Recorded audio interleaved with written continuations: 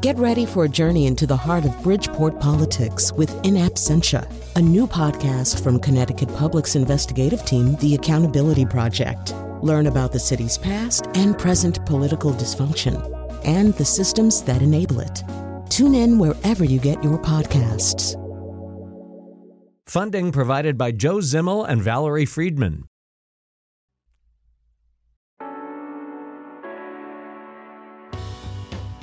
This is Where We Live from Connecticut Public Radio. I'm Lucy Nalpathanchel. Towns and cities often struggle to encourage investors to develop in low-income communities, but the federal tax overhaul enacted in 2017 provides incentives to investors who take a chance in these areas, known as opportunity zones. Today we learn more from the State Department charged with promoting economic development in Connecticut, known as the DECD.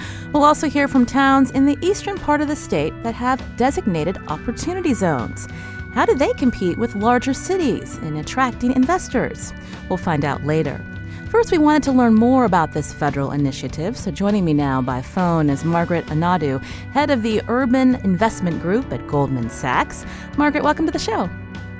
Thank you so much for having me. And our listeners can also join in on the conversation, 888-720-9677. That's 888-720-WNPR. And you can find us on Facebook and Twitter at Where We Live. So if someone is not involved in economic development for a municipality, if they're not an investor, they may not know what an opportunity zone is, Margaret. So let's start there. What exactly is the Opportunity Zone program? And then how are these areas designated around the country? Sure thing. So as you mentioned at the outset, so this was part of the 2017 tax overhaul. I think it surprised many folks, was sort of tucked in there. And what the program did was it allowed governors around the country to take a relatively short period of time, it was only a few months, to select 1/4 of the low-income communities in their state and designate them opportunity zones. So starting with what a low-income community is, so these are areas where the poverty rate is 20% or above, or the income levels of those individuals and families relative to the broader area is only 80% of the median or below.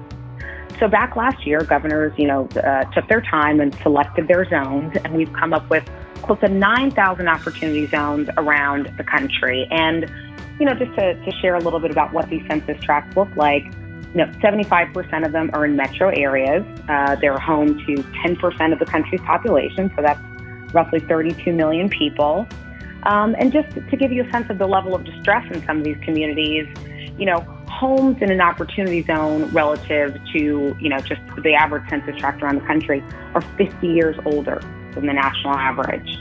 Another kind of telling stat, 38% of adults in opportunity zones are not working. So these are places that are certainly in need of investment and in need of capital. Now, Margaret, I just want to let our listeners know that coming up, we're going to hear from David Corus, who's Deputy Commissioner of Connecticut's Department of Economic and Community Development, who's going to tell us more about the specific zones in our state. I didn't mean to interrupt, but I wanted to ask you, when we think about the tax overhaul and, how exactly does this work to try to get investors interested in these opportunity zones? Absolutely. So past the selection of the zones, then the next step is how do you get that capital to flow? And so the intent of the program was to take capital that has long been sitting on the sidelines and incentivize it to invest in a long-term way in these underserved areas. And so the kind of bucket of that capital that was selected was unrealized capital gains. And so just to put a number on that, there are many that estimate sort of unrealized capital gains in the country today at above $2 trillion. And so for investors, and this can be an individual or a corporate, family office, who basically realize a gain and take that capital and invest it into one of these opportunity zones, they get three pretty substantial tax benefits. So the first one is that they don't have to pay that original capital gains tax. So let's say, you've acquired a good amount of Apple stock. If you sold that and did not invest in an opportunity zone, you'd pay a pretty hefty tax bill day one. And so by investing in an opportunity zone, one of the benefits is that you have more capital to invest because you're not paying that tax day one.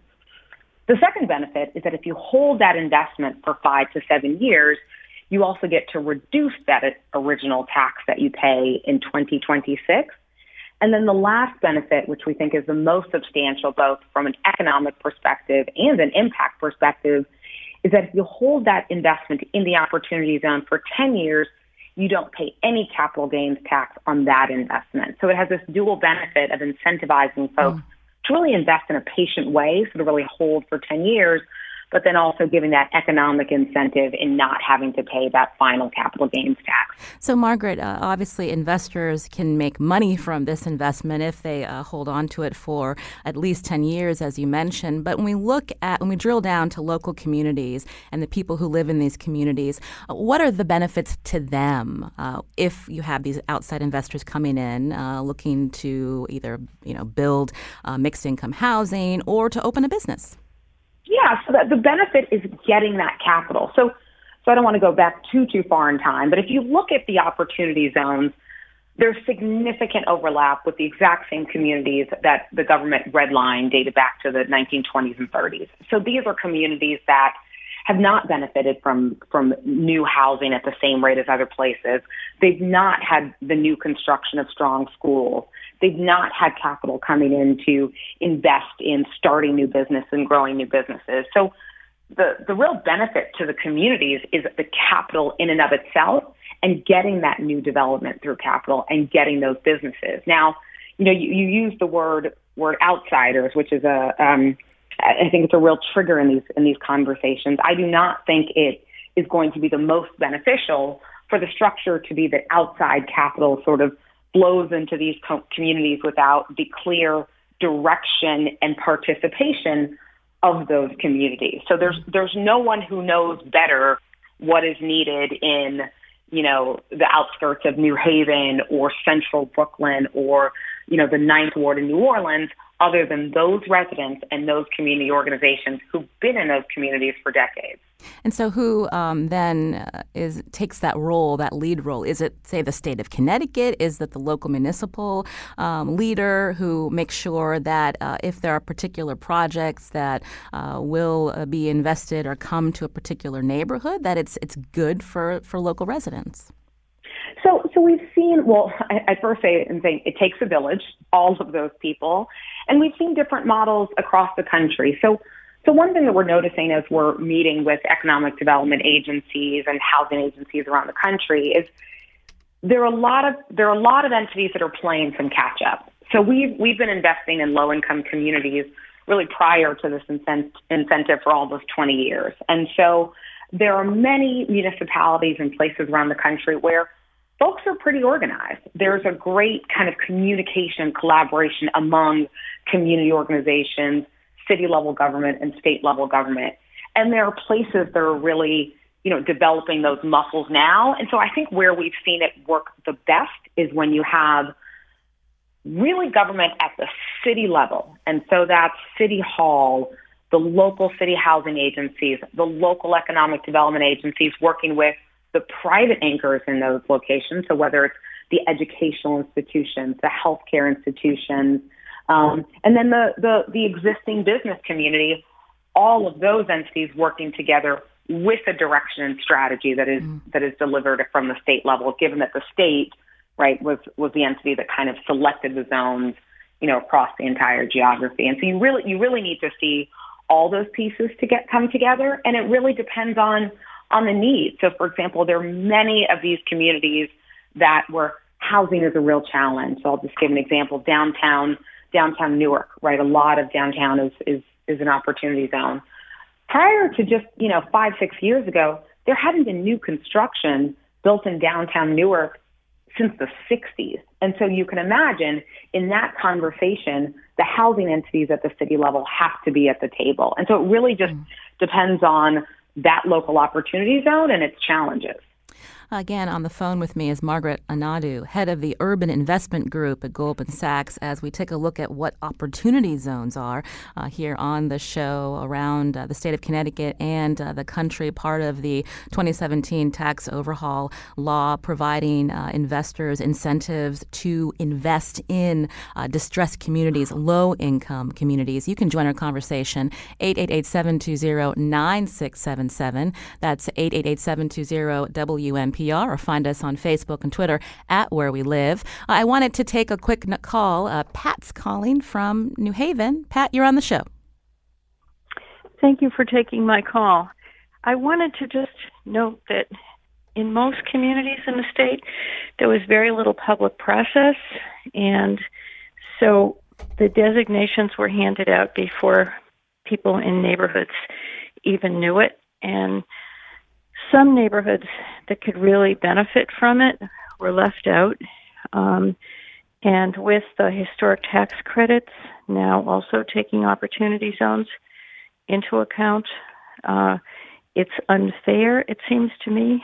And so far, last time I checked anyway, there wasn't any kind of second round opportunity for neighborhoods to try to get themselves included. So it's just, as your guest was pointing out, neighborhoods matter. And, looking at who was included and who wasn't included in terms of the historic redlining and poverty, it's unfortunate. Well, Pat, thank you for raising that point. Margaret Anadu, again from Goldman Sachs, head of the Urban Investment Group. Did you want to respond to Pat's point? I did. So I'm sure David, who will be on later, can kind of comment about the specific zones and how they were selected. But one thing I'd like to say to Pat, and I think this happens, unfortunately, every time there's a significant new incentive, and this, of course, it's the largest kind of federal-based tax incentive in decades, is that it's one tool. I'm very excited about opportunity zones. I'm excited about anything that's going to drive more capital into these communities. But at the end of the day, there are many low-income communities around the country, right, a full 75% of them, that were not chosen. And so we can't take our eye off the ball in terms of focusing on communities across the board. And so whether it's, new markets tax credits or, just mission-driven equity and, Community Reinvestment Act-driven capital, there are many other sources of capital that are available for communities across the board. And certainly within many of the mission-driven lenders and partners and institutions that we work with, we're also trying to pay attention to the fact that we can't forget about the low-income communities that are not opportunity zones, and I think that's really important. Well, Margaret, I wanted to ask, when we think it might be something that's common when you think about low-income communities, people may think of parts of cities like Hartford and New Haven, but then, what is it about this program that can really entice an investor to look at a rural community not very close to an urban area, because maybe it's more desirable to look at a city versus say, Eastern Connecticut, which we'll be talking about later on today on the show? Yeah, we've been thinking a lot on our team. We've been thinking a lot about sort of the intersection of kind of rural poverty and those challenges with opportunity zones. So, I want to be upfront. I think one of the challenges with opportunity zone investing, and I think investing period in rural areas, is the scale. One of the problems with the investing community broadly, everyone loves a large transaction, right? You're going to spend the same sort of amount of effort and structuring and diligence on, a $50 million deal as you do on a $1 million deal. And so I think that is one of the reasons that investment often gets driven to urban areas where deal sizes are just larger, costs are higher, and so you can put more money to work. What I will say is I think there's a real opportunity, no pun intended, with opportunity zones in rural areas as it relates to infrastructure. So we've seen a lot of really exciting opportunities with broadband where, some of these things can be larger deals that can impact a large rural area. And then when we talk about the 10-year hold period, some of those infrastructure investments really lend themselves to a longer hold period. And so I think there's some really exciting opportunity there in the infrastructure space. And Margaret, before we let you go, I'm just curious, again, this is part of the 2017 tax overhaul law that went into effect. So how have investors been responding? So it's been, I would say there's been just a whole host of interest from all kinds of investors and fund managers. And I think there's been a lot of press around how it's moving slower than people thought. I think one thing for people to keep their attention to is the fact that this is still relatively new, right? When you think about capital formation, first they're just understanding the structures and how the funds can actually work. And it was only in the last few months that I think we got a round of regs out of Treasury that really answered a lot of the questions. And so I think there's been a lot of excitement and focus, but less activity on the ground.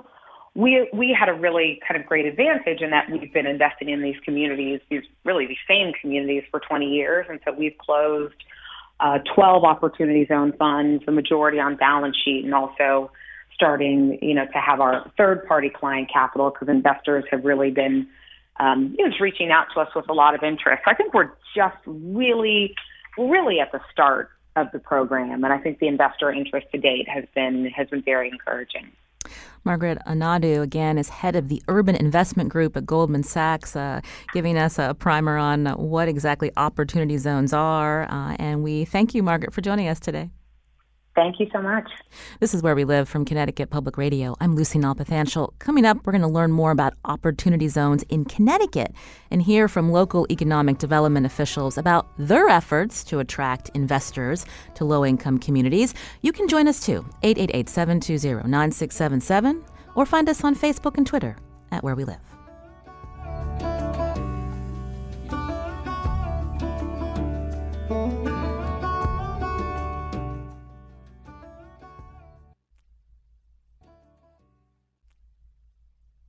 This is Where We Live from Connecticut Public Radio. I'm Lucy Nalpathanchel.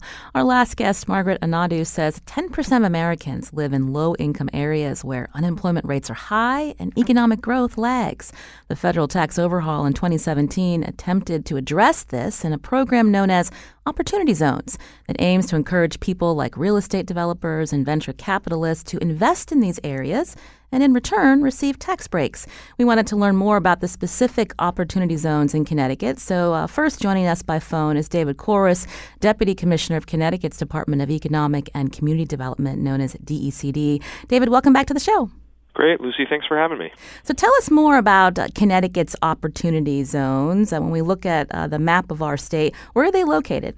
Sure. So there's 72 census tracts that are designated as opportunity zones, and they're in 27 municipalities. They're in every corner of the state, from Stamford and Norwalk in the southwest to New London and Groton in the southeast, several in the capital region, and some in northeastern Connecticut in places like Putnam and Mansfield. We were eligible to select up to 25% of the zones that met the socioeconomic characteristics established by the federal government, and we worked hard to do so in places that were aligned with our other objectives, like transit-oriented development and waterfront recapture, and near our anchor institutions, like Margaret mentioned, our universities and hospitals and higher education. I'm not sure if you heard the caller in the previous segment who felt that the way the state designated opportunity zones, it left out certain communities in need. How do you address that concern? Also, she said that there wasn't any public input to that process. Yeah, so I did hear that question, and I'm glad she asked, because there's been a lot of questions about sort of how they were selected and whether there's opportunity for more. So first and foremost, the way the process worked in the prior administration was a solicitation was put out to all municipalities that had zones that met the socioeconomic characteristics. We received applications from the vast majority, and they prioritized. So the municipalities each identified the census tracts within their communities that were eligible, that they wanted designated. We then worked off of those priorities to select the most that we were capable of selecting under the federal rules, which was 72 tracts. So it was really up to the municipalities, and I know that some did have a public process associated with that, others didn't, but the state was really reliant on municipalities to garner that local input in setting their priorities. In terms of designating more, we are hopeful that over time the success of this incentive leads to congressional action, which would allow for further designation. But until there is another bill through Congress, we are limited in the number with those that are already designated. And so I'm curious, with these designations, again, has there been movement? Are there particular investors looking at a particular opportunity zone now in Connecticut? Yeah, so there's a lot of activity. There's been, I think things have moved slower than people had hoped or anticipated, largely due to the pace at which the federal guidelines and regulations have been coming out and been finalized. And, investors don't like uncertainty. So the more certainty exists through the way in which the federal government and the Treasury and the IRS are going to treat this, the more likely we are to see activity. But there's a lot of people looking, and there's a lot of interest, particularly, as I said, in those communities that have a clear vision for where they want to go. And that's one of the most important points that I want to make sure to make today, and it goes to your earlier conversation about sort of public input and whether or not outside investors are aligned with the vision of the local community. At the end of the day, all of these developments and all of these investments and business opportunities are still subject to the same local regulation that any other project would be. So things like zoning still govern what can or cannot take place in municipalities. So we've been working closely with those 27 municipalities to make sure that they're engaging their local population and local stakeholders in crafting a vision for the future of their community, investing in infrastructure that helps realize that vision. And in that regard, opportunity zone investment and opportunity fund investment taking place in their communities is a key implementation tool to help them realize their vision.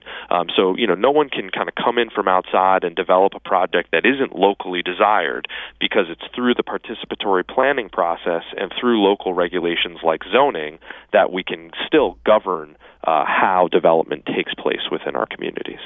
That's David Koros, who's Deputy Commissioner of Connecticut's Department of Economic and Community Development, as we learn more about opportunity zones. Again, distressed communities where they're hoping to take advantage of a federal initiative out of that 2017 tax overhaul law to attract investors to those specific communities. David, you've mentioned municipalities several times. Let's bring in a couple for their perspective. First, Jim Bolano, Economic Development Director for the town of Windham, Connecticut. Jim, welcome to the show.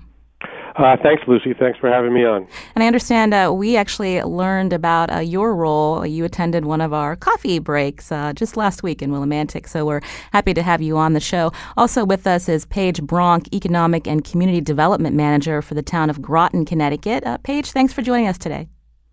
Thank you, Lucy. Thanks for having me. So I'll start with Jim. Tell me more about, again, efforts in the town of Windham. Again, you are designated as an opportunity zone. And so what about this program are you looking to see happen in your particular community? And, has it been a slow go for you? Sure. As David mentioned, there's 27 municipalities that have opportunity zones in them. So the opportunity for all those towns will depend on what's happening in that town. For Windham, it's the opportunity zone really lies in our downtown or historic Main Street area. So that's going to translate for the most part into a housing opportunity, and that's where we've seen the most activity. We actually do have a developer coming in looking to leverage opportunity zone funds to do a major project downtown. And when you say a major project, what do you mean? Can you tell us more? Sure. His vision is to do a total of about 415 market rate housing units downtown in 5 phases. In the short term, he has 2 phases, and he's already been through planning and zoning on both those projects, and that's going to amount to two separate locations, about 200 units, mainly geared at undergraduate and graduate students at Eastern Connecticut State and UConn. That sounds like a good project. I'm just curious, when we think about, again, people who live in particular communities for a long time, one, economic development is good to hear that market rate is coming in. But what about concerns about pushing out people who've been there for a long time, who may not be able to afford to live there, depending on how successful this development project becomes? Sure. Well, in Windham, we kind of lie in a unique position. I think we are the third largest community as far as affordable housing. We have about 29% affordable housing in Windham. So from that perspective, we've always embraced this idea as being kind of an urban hub in Eastern Connecticut, and therefore we are a central location for social and human services. We do embrace that role. But on the other side of that, we do need growth, and we need to grow our grant list because we do have a large not-for-profit presence. So, at 29% affordable housing currently, we think we've done our part in that respect, and so market rate is something that's imperative for Main Street revitalization. Paige Bronk again is with us, also from the town of Groton, the Economic and Community Development Manager. So tell us a little bit about your opportunity zone and what you're hoping to bring to Groton, Paige. Sure. Somewhat piggybacking on what Jim had mentioned and also David, we had applied to the state and were fortunate enough to be selected to have one of our eligible areas be designated as an opportunity zone. We clearly are a job producer. We have Electric Boat, Pfizer, the sub-base, but simply because we have a strong workforce doesn't necessarily mean that we've yet closed the loop economically. We do have demands. Similar to what Jim mentioned, we also have a high percentage of subsidized housing units at about 21%. So when we talk about the need for housing these days, really it deals more with market rate housing to try to satisfy the demands of our younger growing workforce that would be at Electric Boat in dealing with submarine production and also Pfizer and others. We have about 80% of our jobs are held by commuters these days, which is a real concern for us. We'd like to diminish that, decrease that number so that we can close the loop. Housing within our opportunity zone is definitely a large push, mixed use, and also retail. But how do you get investors interested in Groton, so to speak? Because it is on the eastern part of the state, and you mentioned that there are, obviously EB is there and the sub-base is there, but trying to get investors interested in bringing their projects to Groton. Yeah, we identified a few years ago that Groton probably is not really on the map. We've spent a while trying to do a better job in branding and marketing and getting our name out so people can identify with the community. We do a lot of trade shows outside of Connecticut. We have a lot of marketing material, a new website, exploremoregroton.com. So we've done a pretty good job with that. We have some local incentives. The state has incentives. So the opportunity zone is another layer, another tool that we can put in the toolbox in trying to do matchmaking with interested investors. So the state has taken the lead in trying to attract investors to opportunity zone areas. I think our local and state collaboration in conjunction with all of the tools and incentives, that is probably our best bet in working with these investors who are looking for key opportunities. That's Paige Bronk, Economic and Community Development Manager for the town of Groton. Also with us on the phone is Jim Bolano, who's the Economic Development Director for the town of Windham, Connecticut. Jim, we talked about some of the projects, this developer who's interested in market rate housing in the town of Windham. But I'm curious, what else do you want to see from the state of Connecticut, particularly the DECD, in terms of helping municipalities really get the most out of this particular program, this Opportunity Zone program? Yeah, I'm glad you asked that. The state is actually doing exactly what it should be doing in this context, because remembering that the opportunity zone incentive is really a private incentive. It's individuals trying to defer and excuse capital gains through the federal tax code. So the state's role is ancillary, but what David and DECD are looking to do tomorrow, for example, in a forum in New Haven, is to get investors and developers together. And they're also, I don't know if you've spoken about it, but they're launching this website where you'll have mapping and listings of opportunity zones in the state. That's an important role for the state to kind of harness and be a centralized location for that information. Otherwise, what you have is you'd have, the 27 towns out there kind of on their own trying to do this. And as Paige said, we all do our best efforts through marketing and trade shows, but to have the state as a partner is really key because the dollars are so large and these funds are national that if somebody can come into the state of Connecticut and look at a central location, that's going to make our job a little easier. Again, you're hearing from the town of Windham and also the town of Groton here on Where We Live. If you live in those particular towns and this is the first you're hearing about opportunity zones, we want to hear from you to get your perspective, 888-720-9677. I wanted to go back to David Koros, Deputy Commissioner of Connecticut's Department of Economic and Community Development. David, I'm curious, with all of this attention on opportunity zones, it does seem like a no-brainer that municipalities and the state should try to make use of this federal initiative.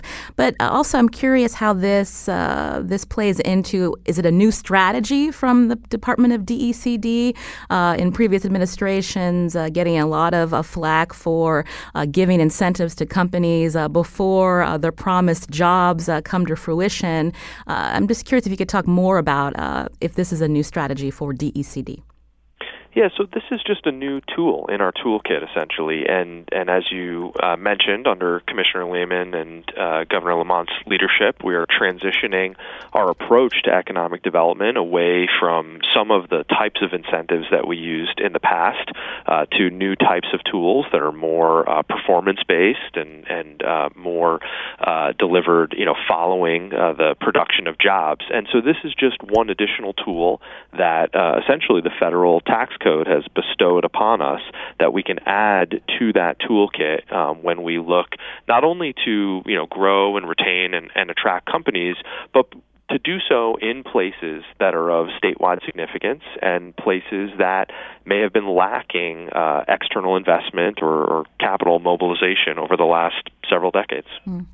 For people who live in Connecticut who may not actually live in an opportunity zone, this may be music to their ears because it's not state taxpayer dollars being used to incentivize businesses to come here, David. Correct. Yeah, this is, as Margaret mentioned in the opening segment, this is an attempt by the federal government to mobilize the potentially up to $2 trillion in capital gains that have been essentially sitting on the sidelines, and to direct that to the communities that are most in need. And one of the most important things that we can do in that effort, given that the benefit is greatest if you invest in these communities for a minimum of 10 years, as Paige and Jim were describing, is to really tell the story of Connecticut and its communities and make that case that in the 2040s and 2030s, our communities will be of greater value and provide greater prosperity to their residents than they do now or in the 2020s. So this is a long game, and one in which we're looking for opportunity funds to be our partner in bringing capital to the state to realize the visions that our communities already hold for how they can be of greater value to their residents and their businesses in the coming decades. I'm curious, David, if you could talk more about how this program is regulated. When this was first brought up, when Congress and President Trump's administration was looking at this tax overhaul, there was concerns about, is this a program that's just going to serve as another tax shelter for wealthy investors? Yeah, so this is, a continuing concern, to be frank. We don't yet know the scale of kind of reporting and metrics that are going to be required. We're still awaiting those federal guidelines, but that's important because we want to make sure that these investments are having the kinds of co-benefits, social, environmental, and economic, in the communities in which they take place that they were intended to. And if they don't, we don't want to advocate for the continuance of this program. And if they do, we want to make sure that it expands so we can designate 72 more zones within our state. But from our perspective, zoning and the state regulations are the best tool that we have available to ensure that the capital that does flow to our state is doing so in the kinds of projects that we want to see in our communities to best elevate prosperity and social equity and environmental quality. We're getting some good comments on social media from our listeners. I want to first go to Brian. He writes, I live right between Windham and Groton in Norwich. Been here for 30 years and always thought we never tapped into anywhere near the potential Norwich has to offer. And he wants to know if there's any plans for Norwich coming down the line. What can you tell us, David? And maybe I can also go to our other guests if they've heard of anything because of where they are located. First, David. Sure. So first and foremost, I just want to make clear that Norwich is one of those 27 municipalities, and they have 3 zones within their community, and so they have the opportunity to capitalize on this new tool, and that was afforded to us by the federal government. Can I go to, Jim from Windham and Paige from Groton? Let's start with Paige first. Sure. The first thing I thought of was that Norwich is on the Thames River, and we have focused on the Thames River Innovation Place, although there has been initial focus on Groton and New London as a part of that Innovation Place. We have often discussed Norwich and how we want to do a better job in including them with the growth in the region. And the last comment I would say on that front is regarding co-work space, and Foundry 66 is definitely something in Norwich that people are proud of. Here in Groton, we have BioCT Commons, which is another incubator co-work space, and we have an idea of trying to create one in New London as well. So we don't look at each one of those co-work incubator spaces as one-offs. They're very much a part of a system, and we need Norwich as a part of that regional system to help drive our economy in this area. And Jim Bolano, who's with us from the town of Windham, Connecticut. During our coffee break, we learned that Willimantic is part of the town of Windham. Any, interest in maybe expanding opportunity zones to that part of Willimantic, Jim? Sure, and David makes a good point. And this is a census year, and so we are actually, there is an opportunity to kind of adjust the census tracts at the census time, and so we. Censuses are kind of arbitrary. They're based on streets and population, and they're not a perfect set. So we'd like to maybe adjust our census line in the short term to include a property that's right next to where the opportunity zone ends. But in the long term, I think if we do expand opportunity zones, I certainly have 1 or 2 tracts that meets the criteria that we'd like to add in. I wanted to go back to David Koros, Deputy Commissioner of the Connecticut Department of Economic and Community Development. Christina tweeted at us and wants to know more about the efforts to develop without destroying the historic fabric and feel of the Connecticut town.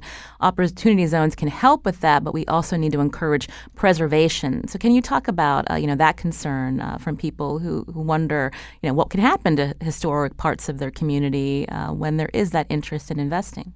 Absolutely. Preservation is very important to us. It's the historic fabric of our communities that adds a great deal of their value, which make them so attractive places to live and to work. And one of the immediate things that we did in early legislation this past spring upon better understanding the Opportunity Zone incentive was increase the value of tax credits, historic tax credits, when done in Opportunity Zones, and to target specific allocations to them so additional resources are available to ensure that when Opportunity Fund investments are taking place in communities with great historic character, there's even more state resources available to rehab historic properties alongside.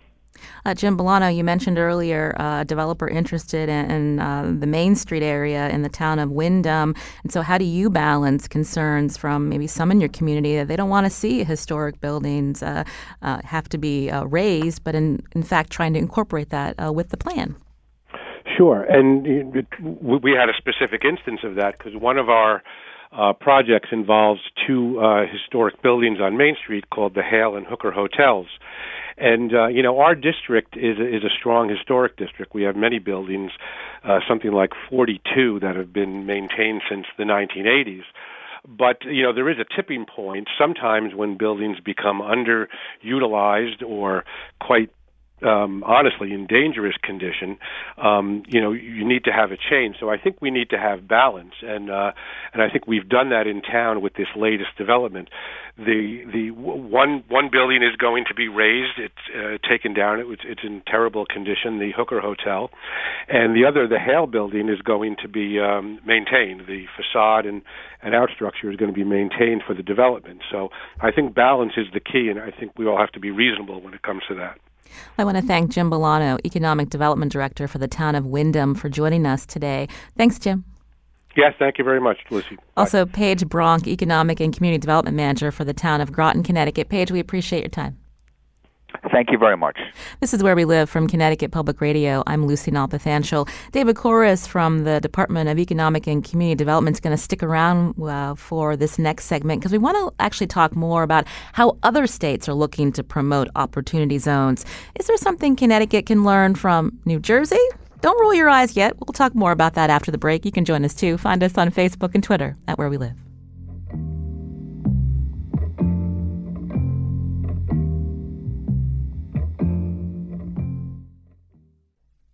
This is Where We Live from Connecticut Public Radio. I'm Lucy Nalpathanchel. Coming up Thursday, some Connecticut municipalities say, not in my backyard, when they hear talk about affordable housing. On the next Where We Live, we sit down with the author of a ProPublica Connecticut Mirror investigation to find out what drives this local resistance. Of course, we want to hear from you. That show on Thursday. Now, today we've been learning about efforts by the federal government to spur economic development in distressed communities. It's an initiative that was part of the 2017 tax overhaul law that allows investors to avoid some taxes if they fund projects in areas, low-income areas known as opportunity zones. We wanted to hear how other states are rolling this out. So joining us now by phone is Tim Sullivan, Chief Executive Officer of the New Jersey Economic Development Authority. Tim, welcome to the show. Hi, Lucy. Thanks for having me on. I should mention you used to be the Deputy Commissioner of DECD, and you left to return to your home state. Is that right? That's right. So I didn't. Your little jab at New Jersey during the intro. I took a little personally, but I'll give. Since I used to be a nutmegger, I'll give you a pass. Yeah, give me a pass. Thank you. So tell us about New Jersey's opportunity zones. We've been learning more about how Connecticut hopes to see this flourish. But what are you guys doing in New Jersey? Well, so we're all over this. We've got the benefit of being the home state of one of the principal sponsors of the Opportunity Zone program, Senator Cory Booker. So we've been all over this, and our governor, Phil Murphy, became governor right as this program was rolling on. So this was an early priority for us in the administration. And we have about 169 of these census tracts across the state in about 75 different cities and towns spread all throughout the state. So we've got a big diversity of types of places where this is happening, from distressed urban communities all the way to rural communities. I'm sure that's similar to how the zones in Connecticut were allocated. One of the things we're really trying to do, and I think David talked about this in some of the prior segments, and it's not surprising we're both trying to do this, is really connecting sort of investors and project opportunities because there's an enormous number of potential investors out there, folks who have deferred capital gains who can participate in this marketplace. And there's no shortage of projects that need investment. But it's once you get below a certain scale, it's harder for those investors and projects to find each other. So we stood up an online marketplace, which I was casually referring to as sort of a Craigslist for opportunity zones, but is fancier than that, where municipalities and developers can list projects, and opportunity funds can list their attributes that they're looking for, and hopefully make some matches. That's one big thing we're doing. The other is capacity building. I think David mentioned this earlier as well. Helping our cities and towns get ready for this opportunity and market and showcase the opportunities that they have within their city or town is a big ambition here, because lots of these places have never seen this kind of investment opportunity before. And if they're not ready for it, might miss the opportunity. Keep using the word opportunity. So what I mean. What have been the challenges, Tim? We saw a story in Politico that reported on former New Jersey Governor Chris Christie's plans to raise as much as $250 million for real estate deals in these opportunity zones, but the efforts have gained less traction. I'm just wondering if you could talk about that. Well, I think some of the uncertainty that still surrounds the program probably hasn't helped sort of turn the jets fully on yet in terms of the investment flows. So some of the rules and the transparency and the reporting things that David was mentioning earlier, I think we agree are kind of X factors that until those get clarified a little bit, I think some investors will sort of stay on the sidelines. And generally speaking, it's a new market. It's a new product. So we saw this, a decade and a half ago, 2 decades ago with the New Market Tax Credit Program. It takes a while for there to be sort of the habits and the routines and the processes that get built around a program like this to happen. And not everyone wants to be kind of the pioneers and figure this out and kind of go through the pain of working with lawyers and developers and investors to get this all documented the right way. So it takes some time, and I think that marketplace will develop, and success will breed success here. Tim, as the marketplace develops, do you see that there's more interest from real estate developers?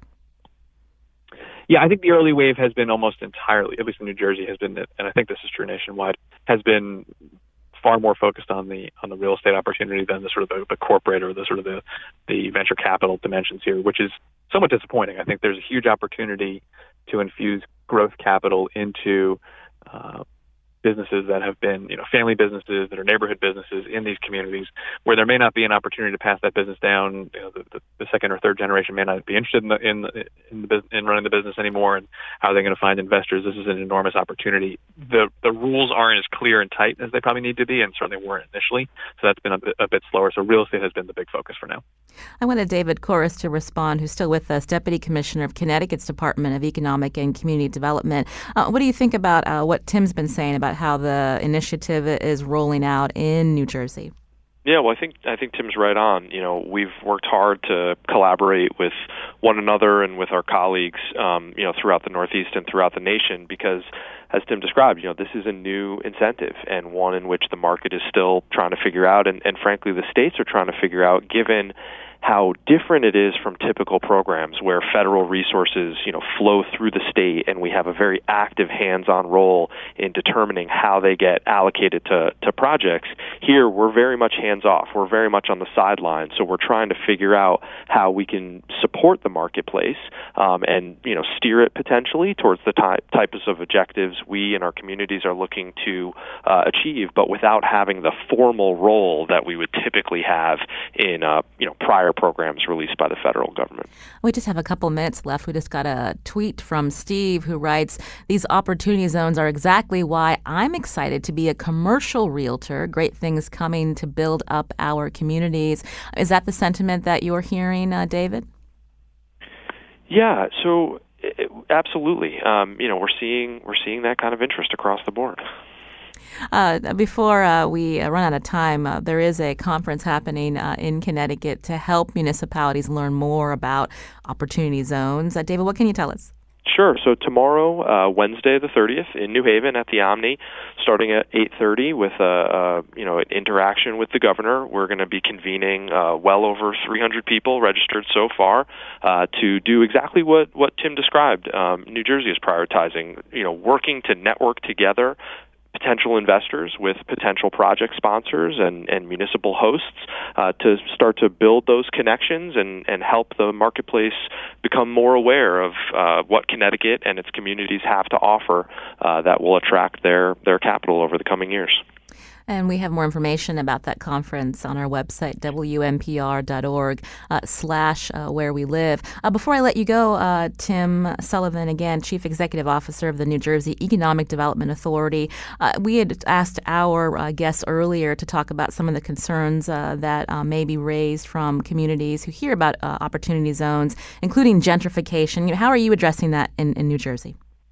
Yeah, I think that's something we're pretty focused on. We're very focused on as well. Governor Murphy down here has talked about wanting to reward folks who have fought and stayed through difficult periods in these communities, not replace them.